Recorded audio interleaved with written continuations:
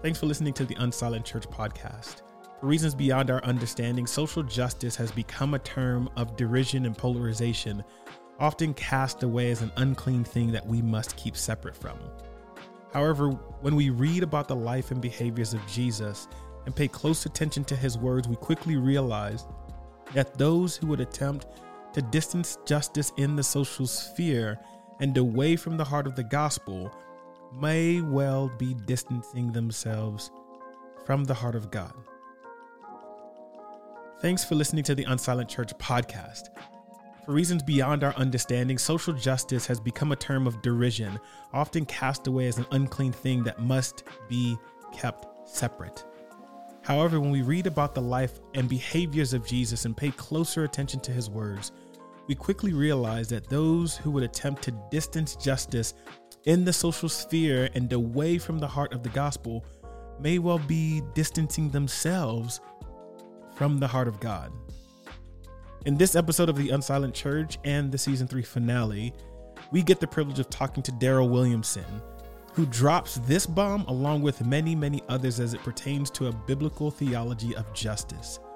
If you found yourself in a conversation with someone who believes the answer to injustice is to simply preach the gospel, this is an episode you need to hear to enlighten us all to a clearer understanding of grace, justice, and God's heart for his people to act accordingly.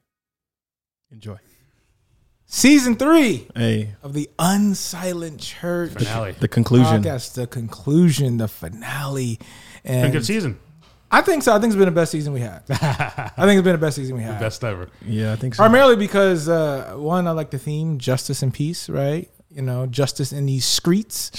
But because we had a lot of guests on, and today we have a special guest Help us close out. in the RCC studios. Another honorable. What's up? Another honorable pastor, bishop, Reverend. Biblically, you can say bishop. shepherd. It's a biblical term. You good, brother? Oh, look at that. He's like, today I'll accept that. Brother. Watch yourself. Watch yourself.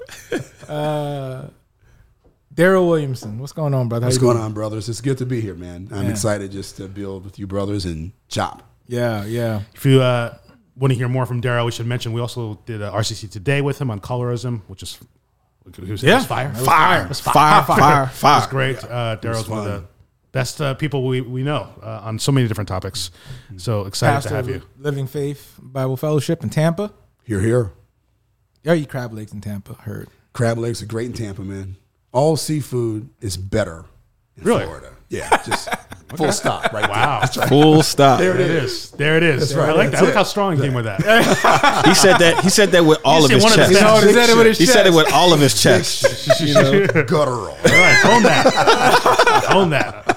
Also, co-director of the Creek Collective, church planning network that Board member, that's right. It's essentially planting churches in Black and brown under-resourced areas. So that's right. You're doing great work there. And this is the finale. And I couldn't, one thing I want to say about as we talk about justice and things of that nature, I heard this brother speak and preach at a conference. It was a couple years ago. It was called the Just Gospel Conference.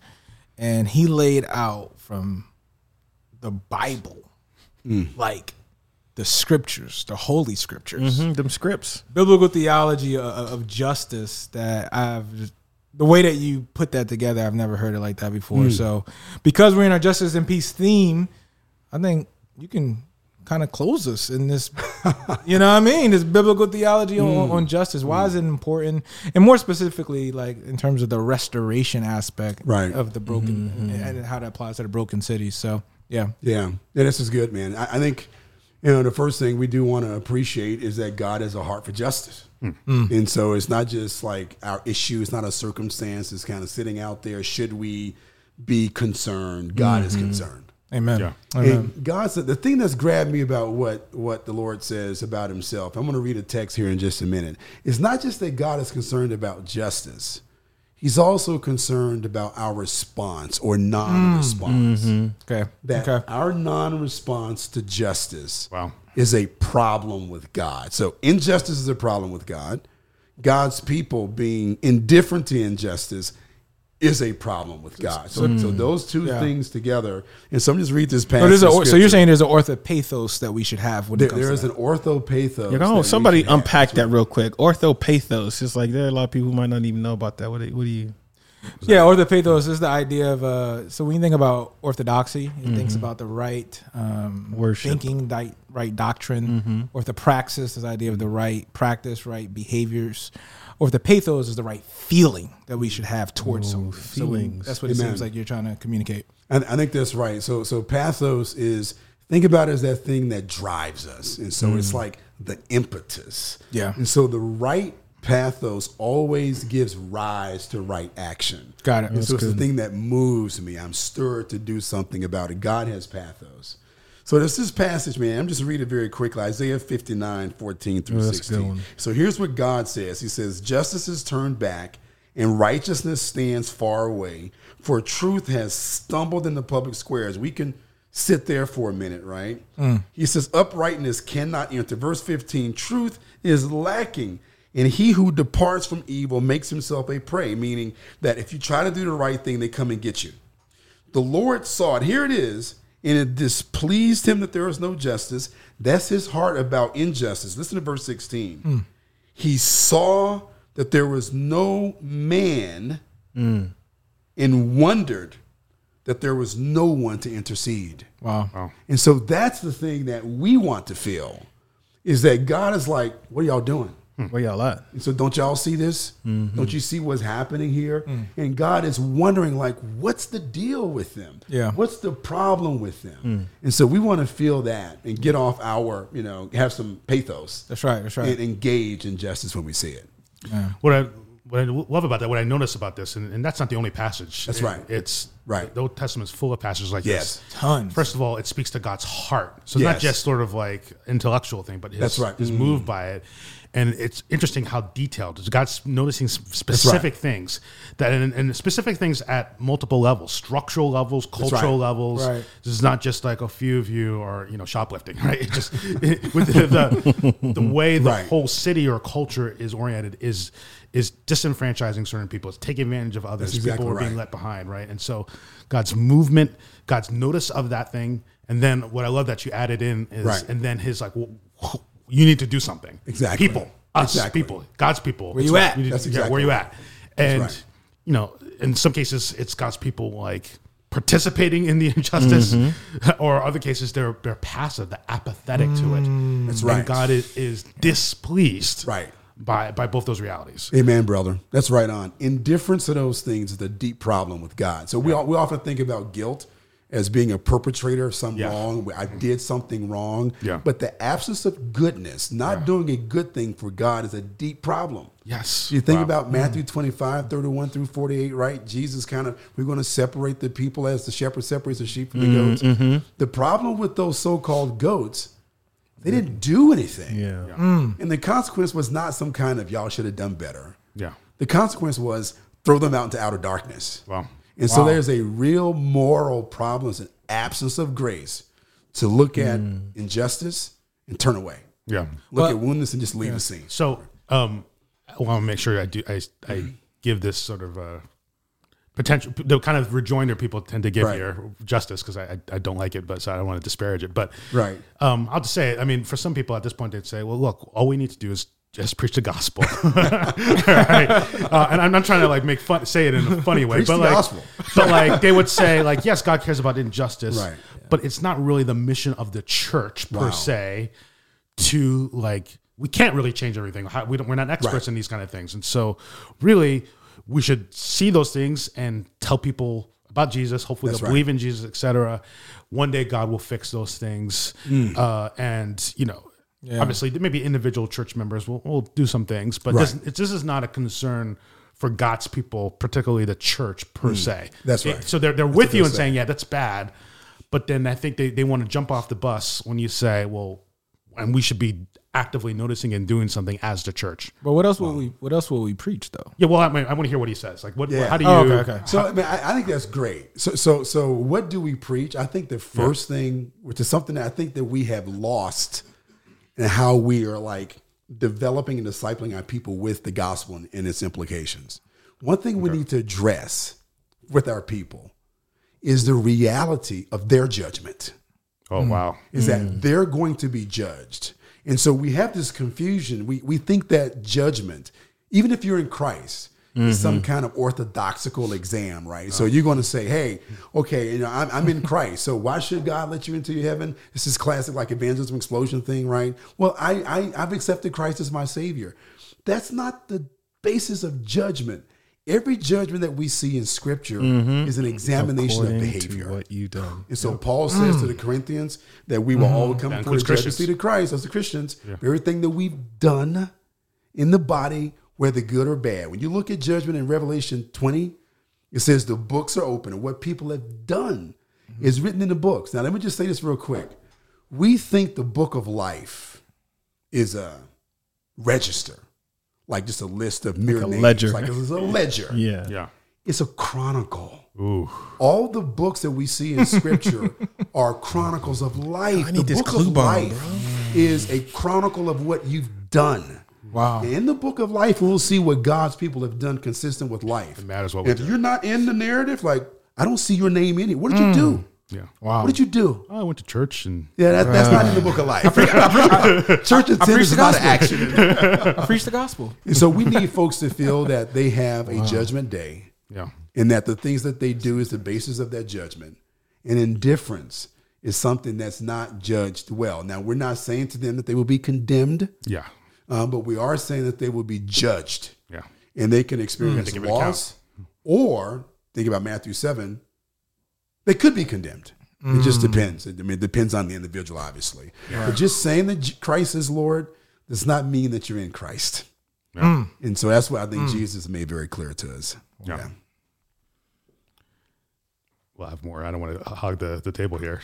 You were going to say something before? Oh, no, I was going to say like the whole idea of like, just preach the gospel in regards to justice and stuff like that. It's like, well, of course we, of course we proclaim the gospel. Like, what else will we preach? So I was just, that's more of a thought there. It's fascinating though. It's the same type of like, letter from a Birmingham jail with Dr. King.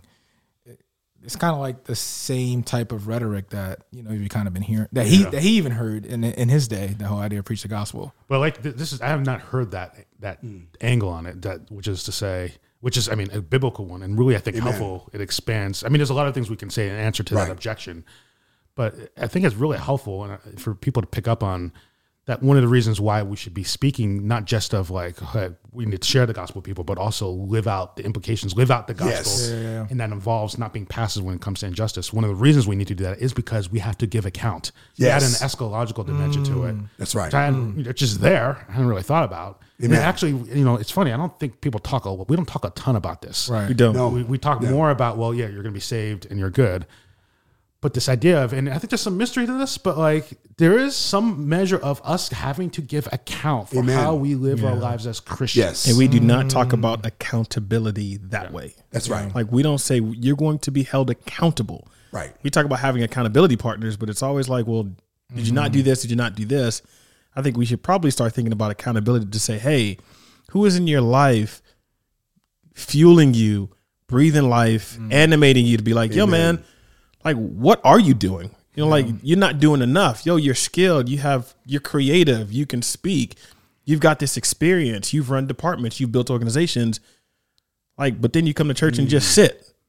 Like, there's more you can do. And then, like what you're saying, it sounds like you're like, hey, that great white throne is trying to tell these stories. And if your story isn't there, it's like, you didn't do anything. You didn't. Like, let's be more accountable to the gifts that God has actually given us. It actually sounds like the parable of the talents. Exactly. And the guy who buried something, and right. it's like, God's going to come back. Jesus is coming back and being like, so let's assess Yes. what you did with what I gave you. Exactly. And you were living in this. And again, it's scary to everybody because you're like, yo, I gotta do more. Here's the question. I know I kind of went on a rant. For the people who try to bounce to the social gospel, and again, these are some very reputable platform, people who have big platforms saying, oh, well, that just sounds like social gospel, right? They try to deflect it so quickly, or they try to say, oh, well, you're you're playing with works salvation because it sounds so heavy. It sounds so like, yo, it's about what you do. I'm just interested in how you respond to that. Yeah. Because people try to use those things like distractions or as like triggers for people who are listening to be like, oh no, don't listen to them. That's just work salvation. That's just works. That's works gospel. That's social gospel. It's the same old thing. More labels. Without actual, exactly. They just try to label it and try to cast it out, and not really pay attention to the substance that you're giving in Matthew 7 with. That's right. And all the other passages that are there. Like, how do you respond to people who try to quickly do that? I mean, it's a fair question because our works have no merit. And so we need to know that there's nothing that we can do that can warrant our actually gaining the kingdom. So there's no weightiness, moral, spiritual virtue in our works that would somehow compel God to give us life. And so all of our doing is inadequate for that. But it's very much required. And so in so many ways, it's conditional. And so we have to live that way if we're going to experience life. Doesn't mean that we're earning it. It just means because it's a work that God does, there is grace there that empowers righteous living. It's the nature of it. So you think about Paul in 1 Corinthians 15, he describes the gospel in those first few verses, which is a very compelling description. And then he talks about how hard he's worked. He says that he's worked, but not I, but the grace of God that is in me. And so grace always compels action, work. There's no way to understand grace without it also being power. And so we've kind of reckoned grace as status. Yeah. And so God has given us this status, this new kind of recognition. But it's much more than that. It's his presence. It's really the poignancy of his presence. It's the reality of the Spirit living in us that causes us to live righteously, justly. And so I think one of the things we need to do is to elevate. It seems strange even to say this. It seems bizarre. We talked about this on Friday night. It's to elevate the teaching of Christ. We've got to elevate Jesus and his words and understanding what it means to be in him. For example, just real quick, twice Jesus was asked explicitly, what must I do to inherit eternal life? Now, if we had responded the way Jesus did, folks would say, hey, listen, brother, I'm not sure if you understand the gospel. I'm not sure if you get it. So when Jesus ended up talking about active love, right? When he talked about this loving this man who is in desperate need, where he speaks to the rich young ruler and he explains, okay, great, there's one thing you lack that you need to give away all you have and then give it to the poor and then follow me. If I responded that way, almost every brother that we know would pull us aside and say, hey, listen, man, let me kind of explain this to you kind of more clearly. Right. We're grateful for the Reformation, and we're thankful for how Luther and others clarified some deficiency in Catholic kind of understanding of what it meant to be righteous. But we need to rediscover Christ in his words and understand he's the judge. And so he's given us what he's looking for when we stand before him. How crazy would it be when he's given us all the answers beforehand, and then we come and give him something else? Right. And so we need to get what he's kind of said we need to do and to be, so we can stand before him and be and hear, well done. So Christians, the church, we have a moral obligation, really, before the Lord to speak against injustice and to promote justice. That's right. To do good and to notice the things that God, because it's God's heart. We need to have God's heart, right? For justice. I wonder then have you thought about in terms of maybe if we can say more to that in terms of are there ways in which there's some things God particularly notices, right? I think if you look at some of the ways in which injustice and the things that God notices are described in the Bible, it does seem there's a particular bent towards. So it's not like God is like noticing that like, oh, the injustice of a higher, higher gas inflation, feels unjust. Which I don't like it, right? Right. But it does not, right. When you think of the range of things, I think there's a sense in which there's certain themes that pop up, and so I'm sort of leading you here in terms of like the fatherless, That's right, the orphan, the widow, some of the most vulnerable communities, sojourner. That's right. Yeah. Mm-hmm. So I want to speak to that in terms of maybe some things. The God has sort of seeded the waters a little bit to say, and here's maybe some areas that God particularly is moved by, that then the church should be moved by. Yeah, the Lord profiled those in amongst the people of Israel who were on the margins. On the margins, yeah. Here are those who are vulnerable in your society. These are the ones who are on the edge of falling through the cracks and falling down and can't recover. That's how you define the margins. Those exactly. who are just, okay. And that can vary depending on where we are. Yeah. Right? It just depends on the nature of our context. Yeah. And so, but that's the substance of the profile. Who are those that are at risk in your context, in your situation, of being crushed or being lost, being left behind, being missed, who can't truly fend for themselves?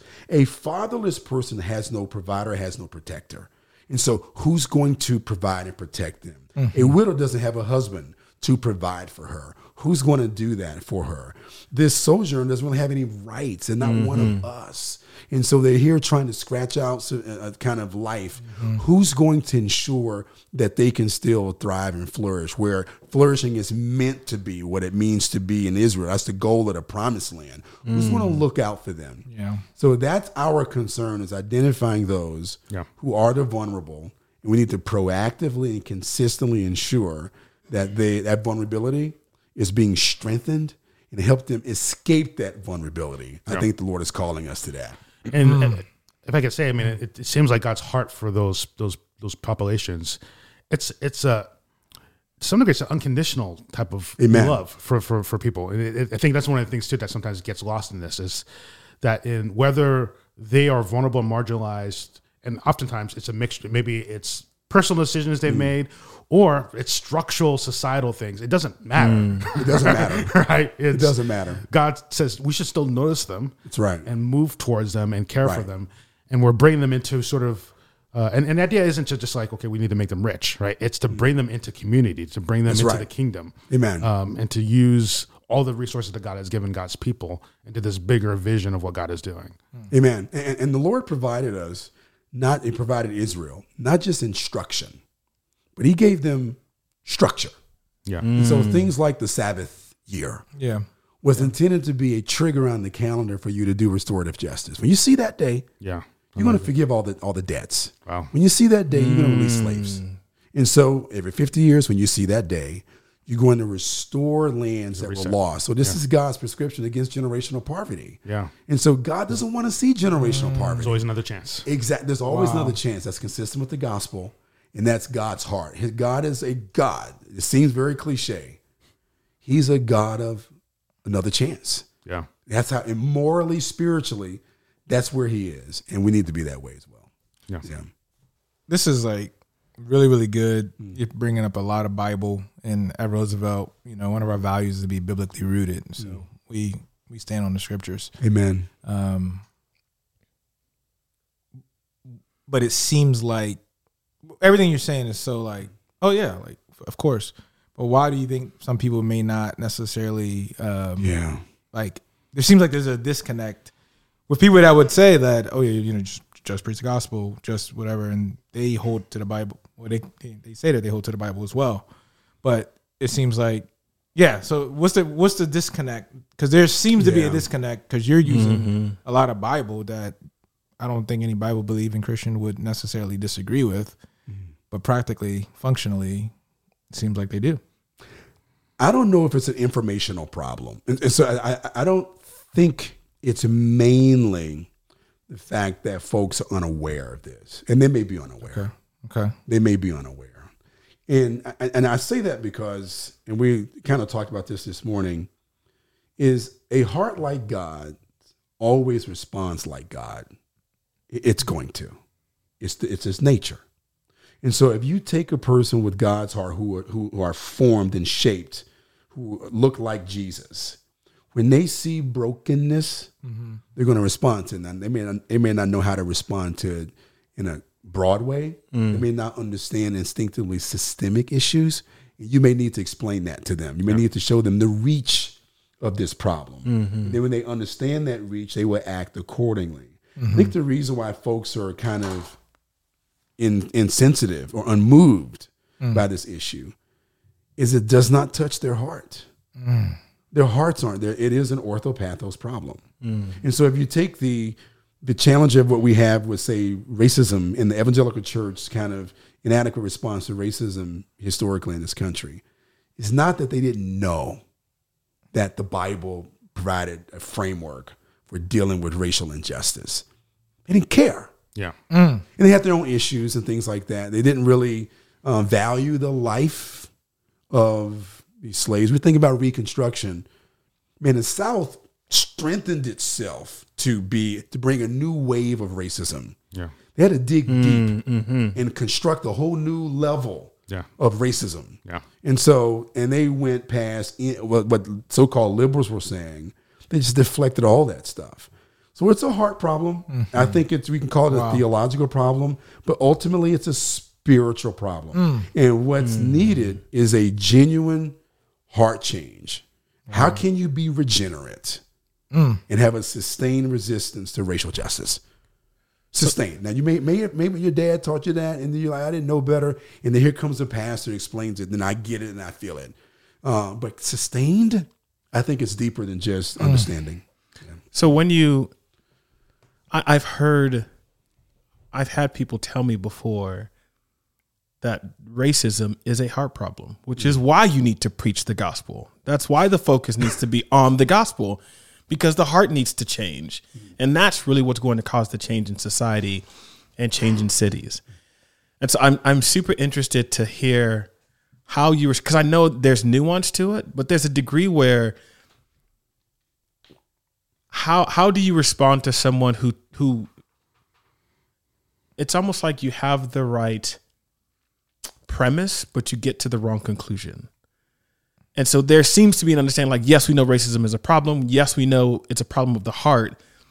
But when it comes to my role in seeing those structures and policies and behaviors change, that seems to be out of bounds. Yeah. That seems to be outside the lines. And pastorally and even like relationally, how do you respond to people who think like that, such that you actually start to see the kind of restorations amongst the cities, right? Like Birmingham had a real problem. Churches are being bombed and nobody's doing anything about it, right? And then King writes a letter and he's saying like, you're saying we should wait. We should be patient. And churches were being bombed. Amen. And I go, how is that the response when people blew up? Yeah. Or when somebody walks into Charleston and shoots people and they're like, but just be patient. It's a heart change. Like, how do you respond in such a way to understand, like, no, when God talks about justice, there's something that should happen inside you to move so that you actually see a city change. And that's not incongruent with the gospel. Like, that's really good, brother. So Dallas Willard, in his book, his excellent book, The Renovation of the Heart, he says that being conformed to Christ is having the inner life of Christ, to be our inner life. And so that who Christ is in his heart, in his humanity, becomes who we are. That's what it means to be conformed to Christ. And so how do we go from being who we are, or who we were, and becoming truly conformed to Christ inwardly? Jesus gave us the recipe for that. The recipe is very, very simple, that we're to go and make disciples. And we do that, yes, by proclaiming who he is and what he's done. In fact, he's died and that he's alive. Yeah. We baptize. But then we also command them to obey all that I have taught you. And so when we do when you are teaching what Jesus commanded, there are two responses. There's a response of resistance and there's a response of reception. And so those who are truly regenerate, the Lord says that his sheep know his voice. Yeah. And so those who are regenerate receive the teachings of Jesus. They embrace them as hard as they are. They feel the weight of the cross and they grab it. So they're not trying to divert it or push it away. They see Jesus there. They embrace it with all their hearts. There are those who hear it, even if they claim to know Christ, who reject it. And they are not regenerate. It is, they do not have the Spirit. Because the Spirit teaches us who Christ is. It helps us to receive who he is so we can follow him. And so, yes, we preach the gospel, but we preach Christ. Yep. We preach and teach Christ. And when we do so, many, his people, will be changed by that. And those who are not won't. Now, we don't kick them out of our churches. We don't give a bunch of, examine their lives and decide whether they're going to stay or not. You got to leave, live in faith of Roosevelt. Jesus says, leave them in there together. They're all going to be in there together. You start if you start pulling one out, you can pull all out. Right, all the roots are all mixed in together. That's right. So don't try to disconnect them. But we do need to understand that those who really know Jesus are going to respond to his words. And I think that's what we're called to as pastors.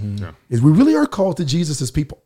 Yeah, We really are called to the Lord's people, and to see them made perfect. Right, Yeah. to present them perfect. Yep. That's what we're called to, Colossians 1:20 and 29. Yep. And so that I think is how we pursue that. How have you then seen that as it works out into the city's restoration, as people start to? Oh, I think that's good. You see what I'm saying? Like, so how it's kind of what we talked about this morning. So Yeah. I think those folks, those heart-changed people, are kind of out in the city looking around. It doesn't have to be a church program. It doesn't mean that we're going to bring the elders together and figure out what we're going to do about this or that. You might.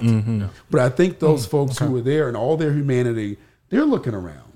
And they come back to you and say, Pastor, I'm thinking about doing this, or can the church do that? Yeah. So they bring that ingenuity and energy to affect those situations, maybe start organizations, maybe do a little initiative, maybe take a class to understand how to address these things better. Maybe somebody decides to go to school and get a degree in urban planning. A whole variety of things that they start can a do. business. Start a business. But their formation becomes the ground of all that redemptive action. That's amazing. Yeah. So yeah, and I think we're saying then is ideally, so the church has a heart for biblical justice, is preaching to it, and it provides an environment and platform by which Amen. people are able to organize and connect, et cetera. And it's not to say like, okay, the elders are now going to run the Right. school board, right? Right. Maybe, That's right. maybe they should, Right. But maybe it's more like they've created a context by which now the people understand what it is, Amen. and are able to find one another, and they're encouraged, and the church maybe even supports people Yes. in that community, people in that church starting, a Amen. particular school that helps the children in that particular neighborhood. That's good, brother. That's good. I think that's right on. So, and the Creek Collective, the kind of things you're trying to do, I think, fall along those lines. I mean, That's exactly right. The typical, what's an ideal Creek Collective church planner for you in terms of the neighborhood? Oh, that's a good question, brother. I think that. What do they care about? What's their ethos? How do they Yeah. approach it? What kind of churches do you want to see Creek Collective churches? I think the ideal Creek Collective planter has a heart for communities that are broken. Yeah. They're drawn to those communities. They love Jesus, and they're drawn to those communities. Those two things together, and so we want to invest in those people with those kinds of hearts. Yeah. And so we're not trying to give them that. So if you don't have it, then you're not going to be a Creek Collective planner. Yeah. And so you have to. That's kind of the precondition. Is that you're already trying in to you. figure out. You want the competency. Yeah. You want to know, how do I really develop my capacity? I'm not trying to give you the conviction. Right. And so if you bring that conviction, then the Creek Collective wants to shape, strengthen, kind of show you how you can be most impactful, connect you with other pastors who have the same concern. You guys can encourage one another. You can learn from each other, things like that. Yeah. And so that's one of the primary things that we discern. Are you biblically qualified to be a pastor? Yeah. Are you contextually qualified for those locations? Ooh, yeah. And so those are the two things. And if those two things are there, then we can move forward in the process, and there's some practical considerations after that. Yeah. Can you talk? I've not heard that term, that phrase, contextually qualified, because I know we've talked about a lot of mission, but I don't know if we've talked a lot about a lot of contextualization. You said that, and you didn't say just contextualization. You said particularization, Right. and I thought that was really interested to talk about how somebody can be qualified for a specific neighborhood. Yes. And the understanding and the IQ they need to have about that area, about the city, about the people there, and what the movement needs to be like. You like, can you talk a little bit about how you That's like a contextually fantastic qualified? question. So let me say what contextually qualified is not. Contextually qualified does not mean that you kind of fit with the vibe. You're from the neighborhood. You can talk. You can use kind of the vernacular. You can use the shorthand. That's not what it is. And so often we're looking for folks who work in urban context, right?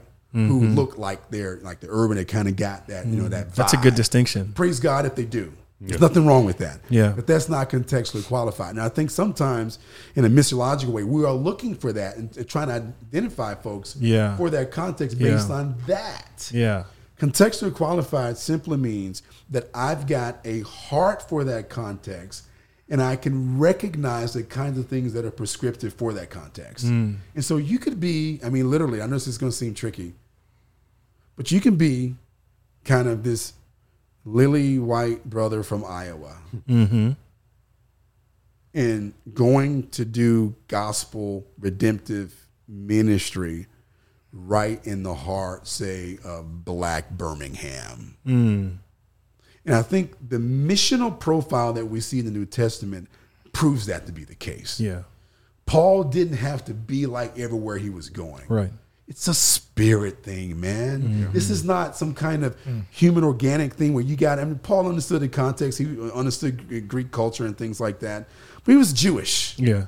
And so if you have a love and heart for those people respond to that. They do. Yeah. They respond to your genuineness, your integrity. They respond to that. And the Spirit of God is there. That's good. If you have that and the Spirit of God is there, you can be an effective church planter in some of the most challenging neighborhoods in our nation. Maybe so. That's David Wilkerson, right? I mean, that's him doing his thing in New York. Yeah. And Kit and Danley here at Neighborhood Ministries. Praise God. Yeah. Yeah. Man, I feel like you've blessed us 3 times this weekend. Threefold. Wow. Because 4 times. Maybe fivefold. Might be 5. Yeah, probably, you blessed us a lot, man. So you guys have blessed me, brother. I mean, this has been. That's been good. I needed this. I needed just to hang and build with some folks, and you know, I get this obviously at home with our church, getting with you guys sometimes when I'm out doing stuff. I won't say with whom. Doesn't always feel that. You're defending and deflecting, and you're like trying to dutch and dodge, bob and weave, trying to justify and explain. No, that's good. This has been good, man. This is like being at home. Man. Yeah. Well, next time you got to bring some of your folks with you. Love to do that, man. We'll see if next time we can get some of the fellas, get Amin and KB and those guys. Oh, come through. I'm gonna pull up, man, for sure. Yeah, I'm looking at the micro. Hey. Yeah. Come through. Yeah. What they say on the Y'all heard that, brothers. What they say on the Southside Rabbi, the illustrious. Yeah. What is that? The illustrious. KB has this interesting introduction. Southside Rabbi. Hey, talk to that camera right now. Hey, tell your man. Y'all heard it. I'm gonna send you guys the link. Come on, Doc. Come through. Come through. That'd be We really all good. about That'd it. be I'm gonna get my pads right too, so I can drop some clue bombs whenever y'all drop them dimes. So we'll come with it. Man. Amen. Well, listen, man. Thank you, brother. This has you. been great. If you are listening, continue to keep listening. Continue to subscribe to our podcast, Unsilent Church, where YouTube we talk channel, about a whole host of different things. Typically, things that churches are silent on. Amen. And we are talking about it here on this podcast. And this is the conclusion of season 3. Season this 3. is it, man. You're done. So, as we always say, love God, love people. We are out. Peace.